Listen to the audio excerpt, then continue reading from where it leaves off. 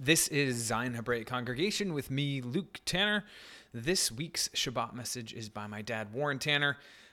Feel free to check us out on our website, zionhebraiccongregation.com. There you can find archived Shabbat messages and blog posts by my dad that he puts out weekly. You can subscribe to those if you put your email in the little subscribe box down at the bottom of our page. At the bottom there, you'll also find links to our social media accounts if you have those things.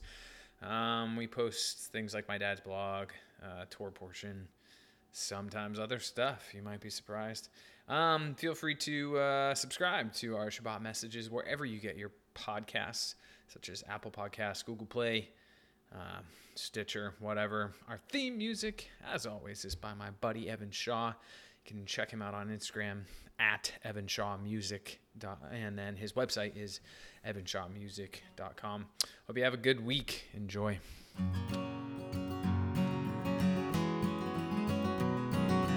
Hey, mighty warriors arise, yeah. Freedom does nigh only away. For soon is the day when we see your face on the mount of your grace and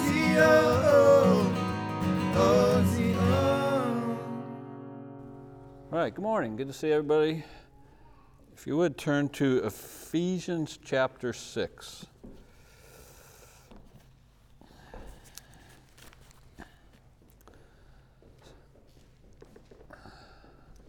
Still in Ephesians in my reading. I think the third time through, just recycling it for myself.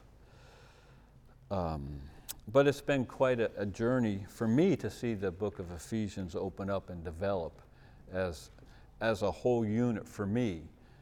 And it's been also fun just kind of not relying on other people's outlines or perspectives on the arrangement of a book or what it's saying or how it's saying it, although it's very helpful and I use them and love them, and my Bible has that. But for me, when I try to preach it, I want to see if I can flesh it out for myself, put it together for myself. So we're going to talk this morning from chapter 6. We're going to look at verses 10 through 20, and so we'll pray and we'll get into this. Father, I thank you for this time to be here on this Shabbat. Thank you that we have this day set apart for you and help us to just seek to avail ourselves of the blessings of it. I ask that you'll be with us as we look at your word and again, Father, that you'll do as only you can do in our hearts and lives. This isn't a human book, it's a supernatural book, an inspired book, penned down by men that you inspired. And so it's directly from you, and it's all here exactly how you knew we would need it. So I ask that you bless in Yeshua's name, amen. So I've entitled this, Our Life is a Warfare. Our life is a warfare. So we'll read the verses 10 through 20, then I'll say a few things, give you my general outline, and we're going to zero in on one point for today. So starting at verse 10. Finally, my brethren, be strong in the Lord and in the power of his might. Put on the whole armor of God, that ye may be able to stand against the wiles of the devil. For we wrestle not against flesh and blood, but against principalities, against powers, against the rulers of the darkness of this world, against spiritual wickedness in high places. Wherefore, take unto you the whole armor of God, that ye may be able to withstand in the evil day, and having done all, to stand. Stand therefore, having your loins girt about with truth, and having on the breastplate of righteousness, and your feet shod with the preparation of the gospel of peace. Above all, taking the shield of faith, wherewith ye shall be able to quench all the fiery darts of the wicked. And take the helmet of salvation, and the sword of the Spirit, which is the word of God, praying always with all prayer and supplication in the Spirit, and watching thereunto with all perseverance and supplication for all saints. and for me, that utterance may be given unto me, that I may open my mouth boldly to make known the mystery of the gospel, for which I am an ambassador in bonds, that therein I may speak boldly as I ought to speak. Initially, I was going to bring in show a clip from the Band of Brothers, that World War II series done by Tom Hanks and Steven Spielberg, but I'll describe it for you. So the scene I was going to show you was that they're paratroopers. This is all true stuff, and they're getting ready to jump in for the beginning at the start of the Normandy D-Day invasion. And so they're in England. I think it's called Upottery, England, and they're getting ready to embark, to get onto the planes, and it shows them staged there on the ground. And they have on all their gear, all their battle gear. And in the scene before that, one of the guys is complaining because they have to carry so much stuff and it weighs so much. And even at the beginning, the older guys that are still alive, the real guys that are being portrayed, were talking about how, when they jumped out of the plane, poof, this blew off, that blew off, all this other stuff blew off from the prop blast. And it was quite interesting, actually. But it shows them all there with all their, we'll call it, armor, their whole armor to go out and fight the battle. And it's a very good pictorial of what Paul is trying to talk about when he says, put on the whole armor of God, and then he enumerates on what that is going to be.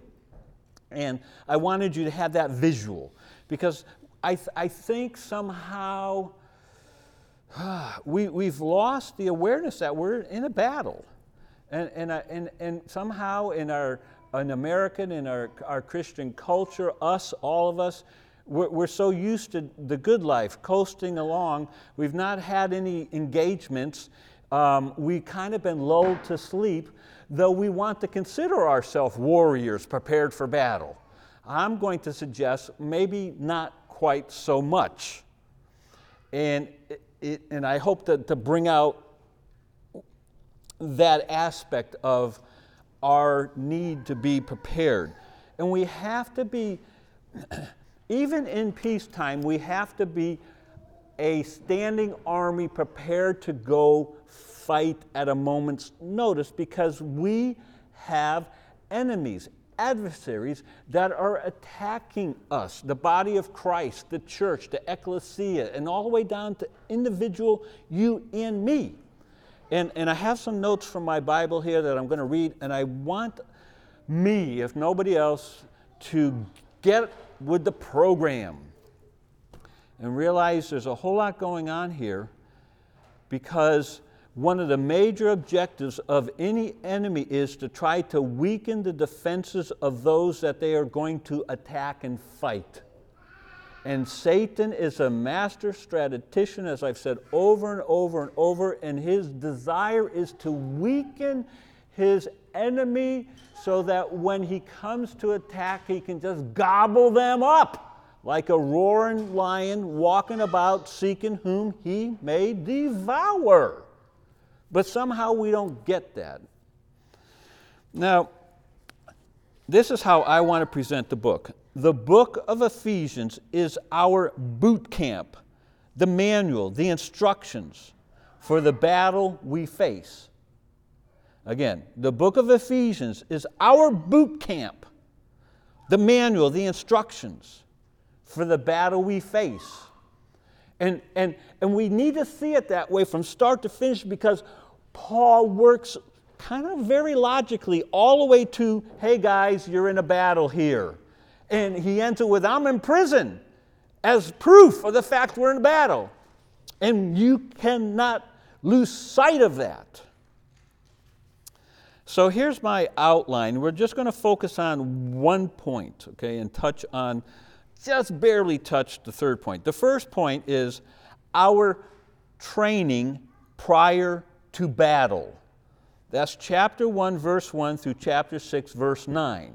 And everything that he talks about in there. We're not going to get into that at all. But if you, in reading Ephesians, see it that way, that it's our training prior to the battle. And, oh gosh, I won't even start, because if I go down that rabbit trail, we'll never get here. Point number 2, and this is what we're going to focus on, our staging for the battle. S-T-A-G-I-N-G, our staging for the battle. Chapter 6, verse 10 through 17. And that's what I wanted to show you with the Band of Brothers clip, where they have all their gear on. They're getting ready right then and there to get on the plane. They're going to take off. The next time they hit ground, it's going to be in enemy territory, more or less. Yeah. And then point 3, our final prayer service to survive battle. And that's chapter 6, 18 through 20. Our final prayer service to survive battle. And you'll notice, if you watch Band of Brothers, there's always a chaplain, there's always a kind of a service going on somewhere, and lots of times just before they go off the battle, when they jump into Normandy and they're trying to find each other because that was a big snafu, it shows a chaplain. It's dark, it's at night, and he's swimming in the water trying to find his communion service thing that he lost in the drop. So there's that spiritual aspect to it. And even Eisenhower, he says, the final thing he says is, may God bless us in our noble cause, or something like that. And so there's that spiritual element that kind of wraps it all up. All right, so we're going to focus on number 2, our staging for the battle. That's the verses that we just read, 6, 10 through 17. Now, we are fighting a war on 2 fronts, and we have to get this. We have to get this. As believers in Christ, we are fighting a battle on 2 fronts. And if you're a fan at all of World War II, one of the areas that Hitler made a big mistake on, in hindsight, is he went to gobble up Russia. And Russia ended up gobbling up them. But he was already fighting on one front, and he decided to fight on another front as well. And it just was a disaster. Now, we are fighting a battle on 2 fronts. And that's not a good thing, but that's the reality of it. One is against our own individual selves. There's a battle going on in relation to our own individual selves. It's very personal for Satan. It's not that he wants to wipe out the whole unit. He does. But he also picks and picks and picks, individual by individual. And he's out to get individuals, just like the roaring lion that walks about seeking whom he may devour. He needs a meal to get through right now. There's a good note in my Bible here, and you can turn if you want. It's in Galatians chapter 5. And go ahead and turn, because hopefully I'm not going to be super long. But I'm not going to try to get bogged down. I'm going to try not to get bogged down. So Galatians 5, again, this is Paul, verse 16. He says, this I say then, walk in the Spirit, and ye shall not fulfill the lust of the flesh. For the flesh lusts against the Spirit, and the Spirit against the flesh. These are contrary, the one to the other, so that ye cannot do the things that ye would. Now, my Bible has a great note here. I'll just read the whole thing, and then I'll point out what I like. One sinful nature, flesh, and the Holy Spirit lust against one another. So a person's sinful human nature and the Holy Spirit fight against one another, if I can say it that way. That is, they have desires and yearnings that are contrary to one another. Then this line, and I read this back in Galatians, and it just so stuck with me. They say, the Christian then is a battlefield. Oh, I thought that was so good. The Christian then is a battlefield. We are a battlefield. The stuff that's going on inside of us, the flesh lusts against the Spirit, and the Spirit against the flesh. These are contrary to one another, so that you can't do the things that you want to do. And they so wisely say the Christian then is a battlefield, having desires to do good and evil. So that's one front, us. What's going on inside of us? What goes on in our heads? The things that we struggle with, our own personal battles. And we tend to think we're just the mess up. But Paul wants us to realize Satan knows we're mess ups, and he capitalizes on using us against ourselves to make us ineffective, to weaken us. So that's one front. The second front is against Satan and all his forces. That's the second front. So we're fighting ourselves. I mean, it's just like you think about Yeshua. After the 40 days and 40 nights, Satan took him and tempted him. That's a perfect picture of what's going on with us. The adversary is Satan in trying to use Yeshua, who is weak, physically tired, 40 days fasting, fighting the demonic forces, and now the time of testing coalesces. And so Satan tries to use the humanity of Yeshua against himself to disobey God and take the easy way out. So, the battle we are engaged in is on a level that we cannot win. Okay, please get this. The battle we are engaged in is on a level that we cannot win. The forces against us are beyond our natural abilities. We can't win this battle in our own natural abilities. We cannot do it. And I believe God purposely made it that way so that we will have to lean on Him, depend on Him to be all that we need so that we can be all He wants us to be.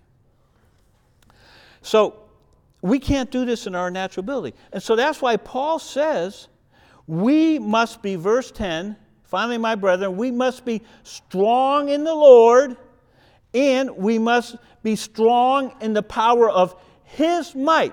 So strong where? In the Lord. But finally, my brethren, be strong in the Lord. It's just saying you can't do this. Second, finally, my brethren, be strong in the power of His might. And then number 3, finally, my brethren, put on the whole armor of God that ye may be able to stand. See, we cannot win this. It's impossible. Because the forces that are against us are beyond our natural abilities. And what is going on is huge. And so we tend to think Satan's going to come along and make us do bad things. Or want us to get us to do bad things. Yes. But I want to submit, Satan also wants to get us to not do the things that we are supposed to do. It's not all about doing the wrong thing. It's sometimes about not doing what you're supposed to be doing. And what he does is, I can't blame it all on him, but sort of lulls us into complacency. And because we sense no urgency, because the landscape around us seems to be peaceful. You know, every day, okay, we might face an enemy.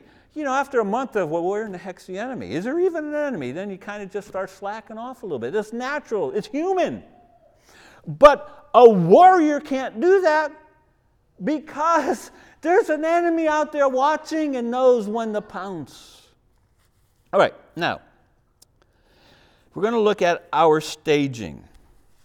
Well, what's that mean? Our staging. Hold on, I'm losing myself here in my pages.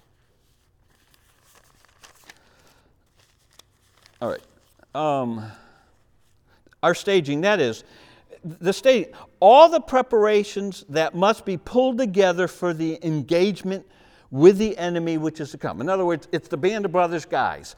They have all their gear on. They are prepared. They're in the plane, and they're flying over. And everything that they believe they're supposed to have on is on, and all the training prior to that they've had, they are now as prepared as they are ever going to be.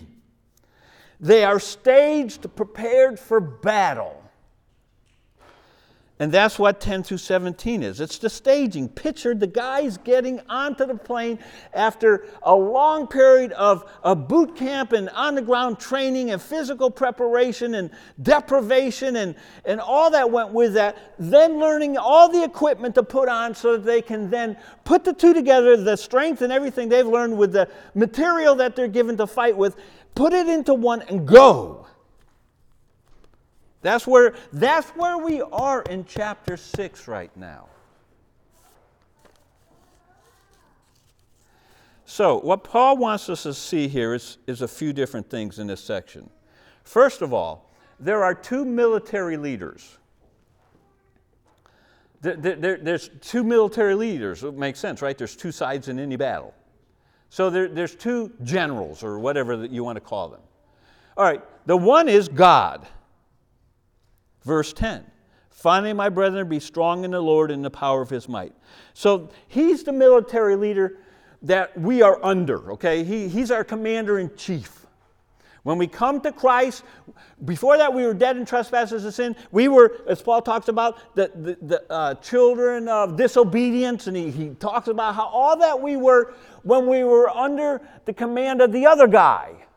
But once we came to Yeshua and we're born again and received of his Spirit, now we have a new commander-in-chief. So that's one of the military leaders in this spiritual warfare, and that is God. So what we are to understand is, first off, God is our source of strength, and we've already looked at it. Strong in the Lord, power of his might, and put on that armor to fight the battle. Now the interesting thing about God, and the way the two are different against one another, God enlightens. Turn to chapter 1. I just want to see, I want you to see the contrast of the arena, all right? So in chapter 1, verse 18, says the eyes, this is a prayer that Paul is offering up. I'm not going to get into it. The eyes of your understanding being enlightened. God is light. He is our source of light. He wants to enlighten us so that we can see the dark forces that we are going to be engaged in that are all around us. So he is our source of strength. He enlightens. The second military leader is Satan, and that's more than this, and we'll see a few, but it's verses 11 and 12. Satan is our source of conflict. You know, we are fighting against, verse 11, the wiles of the devil. He's our source of conflict. God's our source of strength. Satan is our source of conflict. God enlightens, Satan darkens. He darkens.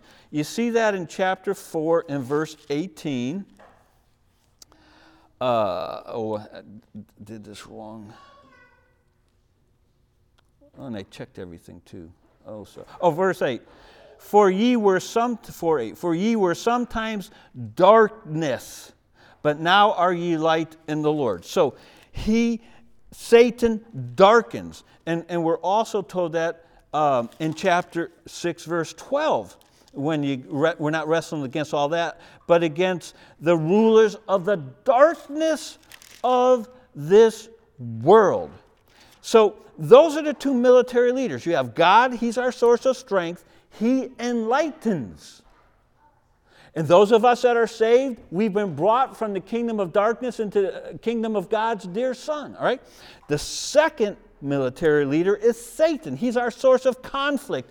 He darkens. Men love darkness rather than light because their deeds are evil. And they won't come to Yeshua, who is light, because they are trapped in darkness. And they love that darkness. I loved my darkness. When I was lost, I loved my darkness. But then you get saved and you realize, whoa, there's this whole other world of light out there that you didn't even know was there. So that's verse 10 and 11. Now, second point under our staging is verses 12 through 17. And just the general concept about these verses. Verses 12 through 17 tell us that this will be a personal, close contact, hand-to-hand slugfest. And I got a good note here in a minute that we'll be getting to. Oh, I missed a note already. I got to give it. No, I've read that one. All right. Hold on. I just want to make sure I don't miss these things. Oh, okay. So 6:10. I got to back up because I just remembered I missed a note. All right. So this is another good note. When it says finally, they zero in on this word finally. It says finally may be rendered from now on or henceforth. This is so good. I'm telling you, the notes that they had about all this stuff just kind of just went poof. It just made me start visualizing things differently. So they say, the spiritual battle Christians are engaged in exists from now on until the Lord's return. Now listen, there is no quarter given, no ceasefire, no temporary truce, no cessations of hostilities. From now on till the end, there is all-out war.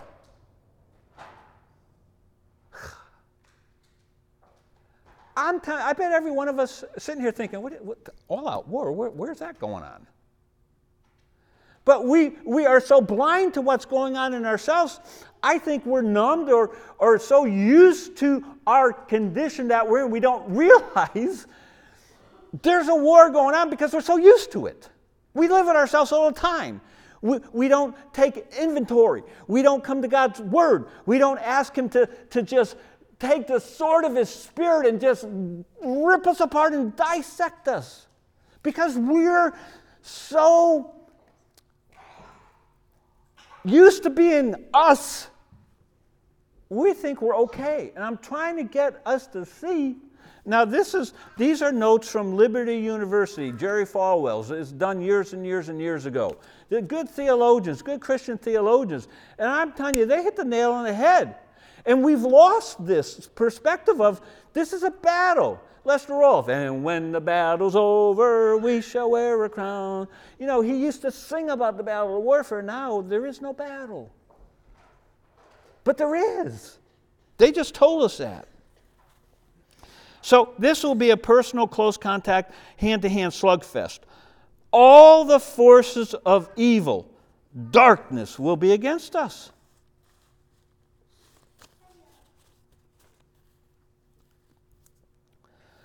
A couple notes here that I want to share with you. Turn to Colossians. What's been interesting for me to notice is Ephesians and Colossians are so similar. They are just so similar. It's amazing because they talk about a lot of the same things. So Colossians 1, verse 16.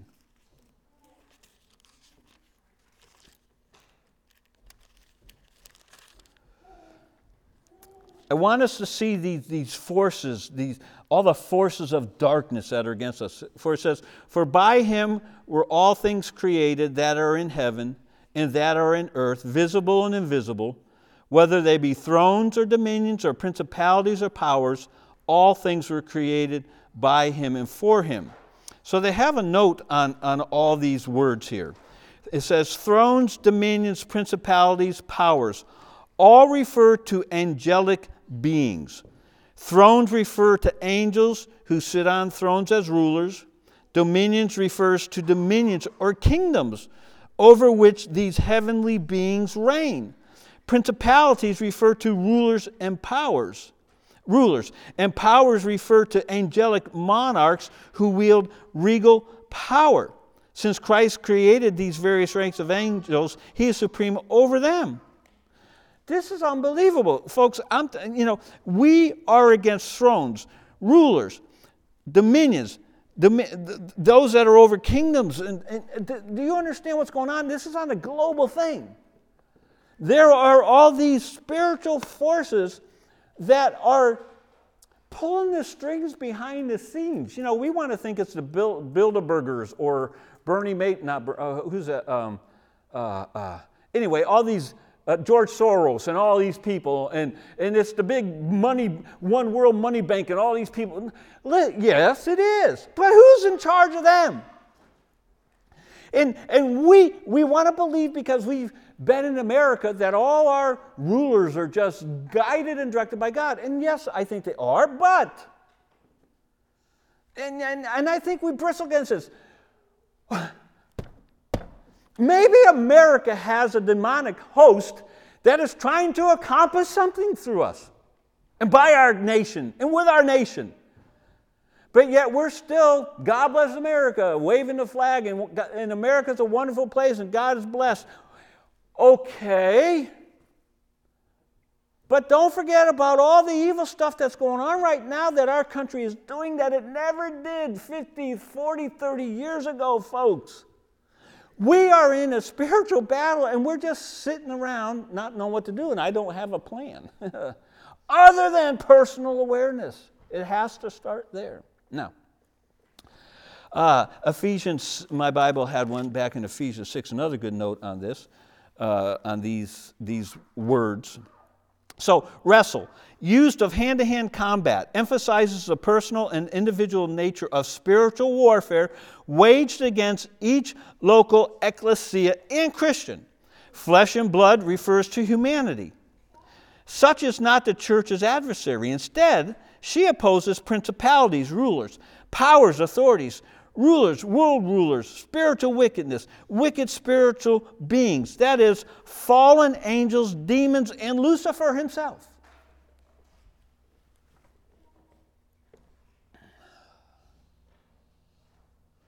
So if we are okay, maybe it's because Satan knows he just doesn't need to worry about any of us.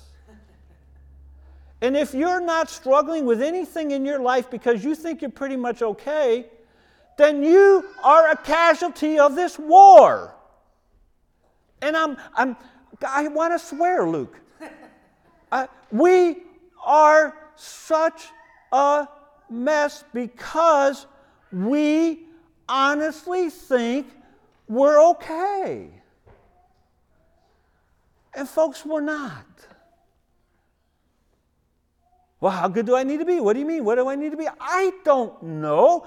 But all I'm saying is, if you're sitting there and you're really scratching your head to think of, man, what does God still need to work on? Well, I can't really think of anything. Well, where am I struggling right now? Don't really have any struggles. Well, then that's not good. Because Paul told us the flesh lusts against the spirit and the spirit against the flesh, and we are in a constant warfare. And these guys we always rail on, these Christian guys, they have it together. And we've come into the Messianic movement, which hasn't even dumbed us down more.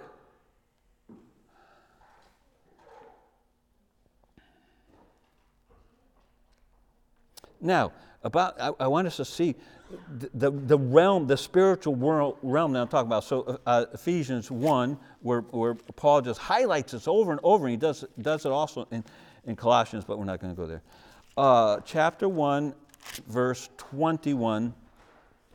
Far above all principality and power and might and dominion and every name that is named. So there it is again. This spiritual world, all these far above all principalities, they're there, folks. It's real.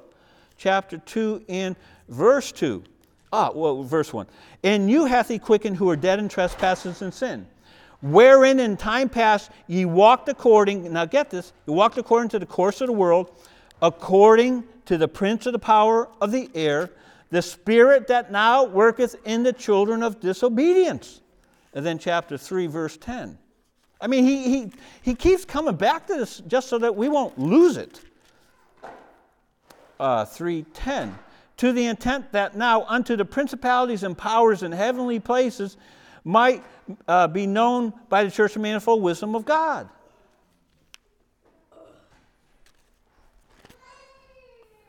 So this is all-out warfare, folks. So that's kind of more or less all I'm going to say about verses 12 through 17. I'm not going to go through all the pieces, the armor and all that stuff. Honestly, I'm not qualified, smart enough. I don't even know if it's necessary. You get the idea. All right, so that's 12 through 17. See, we're kind of zipping through this kind of quickly. But don't lose this. 12 through 17, this will be personal, close contact, hand-to-hand combat. All right, now a couple thoughts just on verse 16 and 17 that I think out of all this are important to focus on. Above all, taking the shield of faith, wherewith ye shall be able to quench all the fiery darts of the wicked. All right, so this is talking about war, right? I mean, this is talking about hand-to-hand combat. They're going to be shooting flaming arrows, and you need a shield. We've all watched the movies, those old movies where the arrows are going, The Last Samurai and all that stuff, and so then they cover themselves over with all the shields to protect them while the arrows are coming down and trying to not get everything killed and lit on fire and all that. All right, that's the type of warfare that we're talking about. And so Satan, verse 16, above all, taking the shield of faith, wherewith ye shall be able to quench all the fiery darts of the wicked. So I'm just picking out these two because they speak to me. So here was my thought. Above all, 16, above all. So you're in the battle, okay? You've jumped out of the airplane. You're in Normandy. You've encountered the Germans, okay? And there's casualties. People are dying, and you hope to survive. The thing, and what Dick Winters, who commanded this platoon or this group of guys, was good on, is relying upon training. There's one scene where the guys are lagging behind, and he turns around to the other guy, Winters, to the other leader that's supposed to be in charge. He said, "This is about leaders crapping out on training." Training. Above all, there's something we have to fall back and rely upon to keep us alive in this battle. And it's our faith. It's our faith. Above all, taking the shield of faith. Here's my thought. When everything else crumbles around you, your faith will be the one thing above all that will sustain you. That you know that you know that you know that you are saved, born again, washed in the blood of Jesus. You've been translated from the kingdom of darkness into the kingdom of light. You know that the Holy Spirit resides within you, that you've been adopted by God. You are part of His family. He's your Abba Father, and you know that. That is what is going to keep you going when all the flaming darts of Satan are being thrown at you. And everything's just trying to rip you apart at the core. What's going to keep you going? It's about not crapping out on training. We're crapping out on our training. We don't memorize Scripture anymore. We don't pray like we should anymore. We don't read the Word anymore. We just, as long as we get entertained and we feel good, we're good to go. Wow! Oh. So above all, then verse 17, and take the helmet of salvation and the sword of the Spirit. These two go hand in hand. So verse 17, my thought, the battle rages on. You've been fighting in the battle. You're down to your last round of ammunition. You hear that last sound of an empty chamber. Now all you have left to keep going is the helmet of salvation. You pull that knife out. You know, you're down. It's over. The battle's raging. You're spent physically. You're spent your ammunition. Ka-ching, that last sound when it goes. We rely on the basics of all basics, physical battle, the physical engagement. It's now not the bullets flying and you hope you get them. They're right here. It's that up close and personal.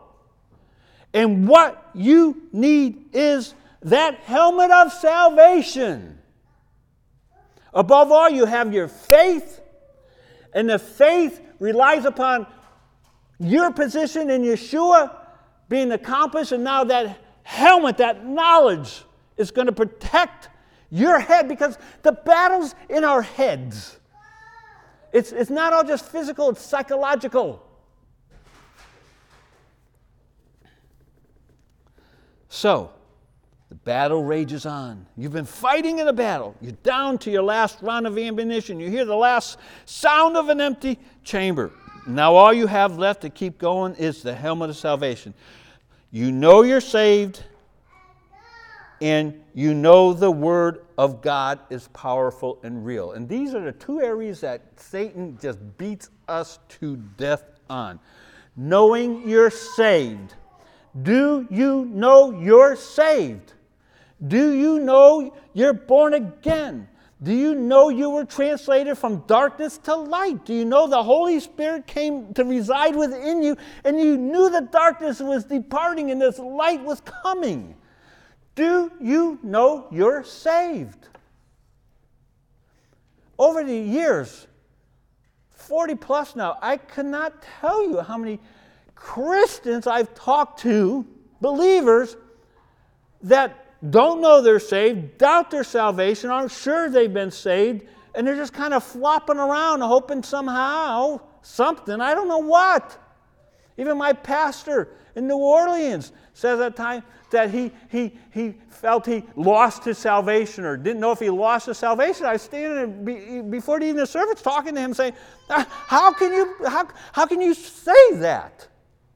You've been birthed into the family of God. How can you not know that and doubt that? You're not going to, if you doubt your training, if you doubt your commanding officers, and that's part of Band of Brothers, the guy that trained him, he was just a real disaster. All the sergeants just resigned. They quit their commission before even leaving because they said they will not go into battle with that guy. He'll get us all killed. If you're not sure of your salvation, you are not good for anything. And then on top of that, Satan has done a masterful job of causing confusion and doubt upon what is the Word of God. And whether you know it or not, that little quiet thing that runs in the back of your program, when you read the Word of God anymore, you're not sure if the translation you're reading is the Word of God. Was an NIV right? Is a New American Standard right? Is the ESV right? Is the latest Messianic Bible right? Well, how many translations are there, for crying out loud? Here we have up here the Revised Standard Version. Is that right? Well, evidently not, because the ESV, the English Standard Version, is a revision of this. Which one's the Word of God? I'm glad I grew up at a time when we didn't have to battle with that, because that has weakened our faith. You say, no, it hasn't weakened mine. Of course it does. Sure it has. How much time, if you even read it and you see that note, well, in the original language, or wait a minute, that other translation, that guy right next to me, he doesn't have the same thing as mine. Unless I'm the only idiot. In all of Christianity, it's done a number on our head. So, do you know you're saved? And I'm not talking about is the Bible collectively out there somewhere. That's how it was taught to me in a good Bible college. And all these guys that are out there that are talking about all this, it's out there somewhere. It's all there together. No. See, that's what I was told in Bible college.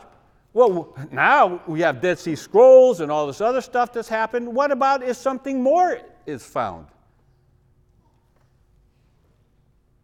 Now, I don't wage war about the translation issue anymore. Just if I can get you to read whatever translation you have, we're all going to be 90% better.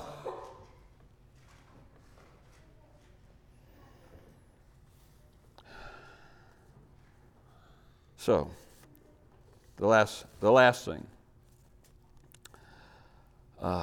And then we'll close briefly on the third point. So, a final thought on this section of verses 12 through 17.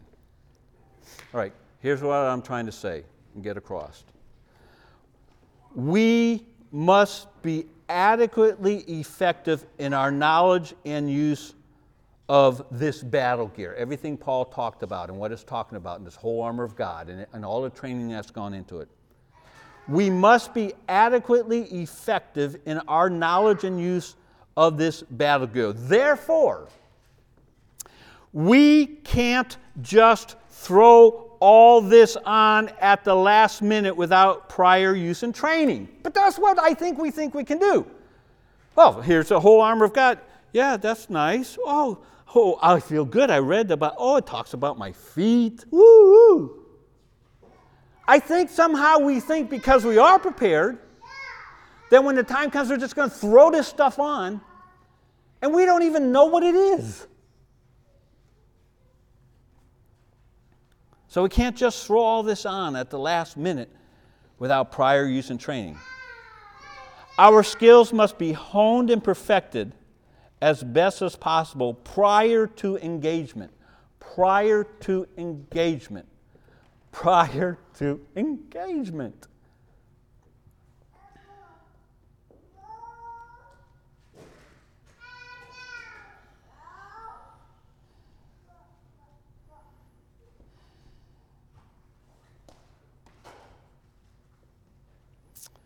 So, lastly, where he talks about praying, 18 through 20, all of this, everything, our prior training, all the equipment in these verses, it must all be bathed in prayer. That's our final prayer service. If with everything else, and this is an area of my weakness here. This is an area of my weakness in all this, not that I don't have any other weakness in it. But we can have prior training, we can be skilled in the use of our tools, our equipment. But since this is a spiritual battle, it has to be waged from a spiritual platform. Prayer.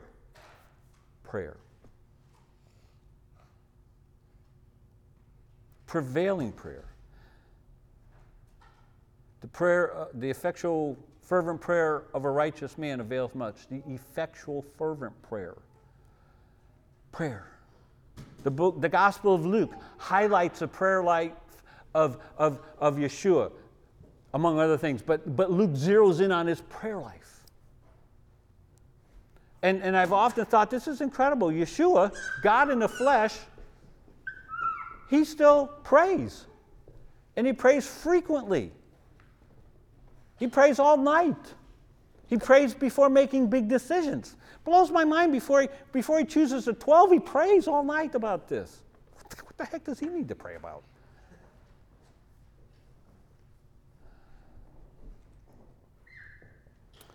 So folks, I don't know. Come back next week. Luke is the guy that does the other part of the two sides of us. Me, I'm the, you're not going to feel good by the time you leave. Luke heals, he puts the bandages on and gives us good training. So he's a training guy. He's a guy that, listen to him, man. And then he and I both are warriors as well. Want to think we are maybe, right? But we're in a warfare. It's all around us. It's in us. It's about us. It is about us, not a roundabout, but it is about us. It's personal in relation to us. And I kind of guess, begging us to take some spiritual inventory, see what see how battle ready we are. Do we even know there is a battle? Let's pray. So, Father, just pull this together. Though I preached it as I just did, it has rung my bell. And Father, you know pretty much everything I preach.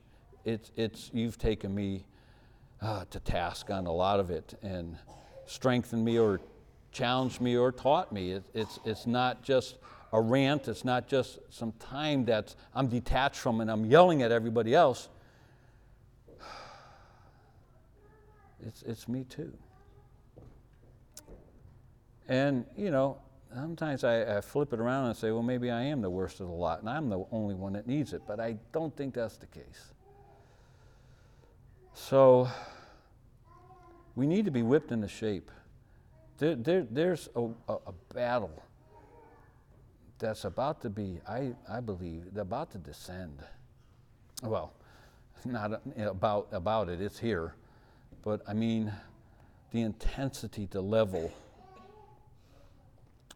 And I think our ranks are going to get thinned out.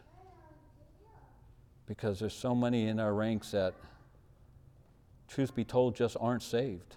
If R.G. Lee, the president of the Southern Baptist Convention back in the 40s or 50s, whenever it was, feared that 80% of those that sat in Southern Baptist churches were lost. Not 80%. Whatever he said, a huge number. Or 50%, I can't remember. So, Lord, how many are, So anyway, without saying everything all over again, we need to know we're saved. And we need to know the Word of God is our source of strength. So help us, I pray, in Yeshua's name. Amen.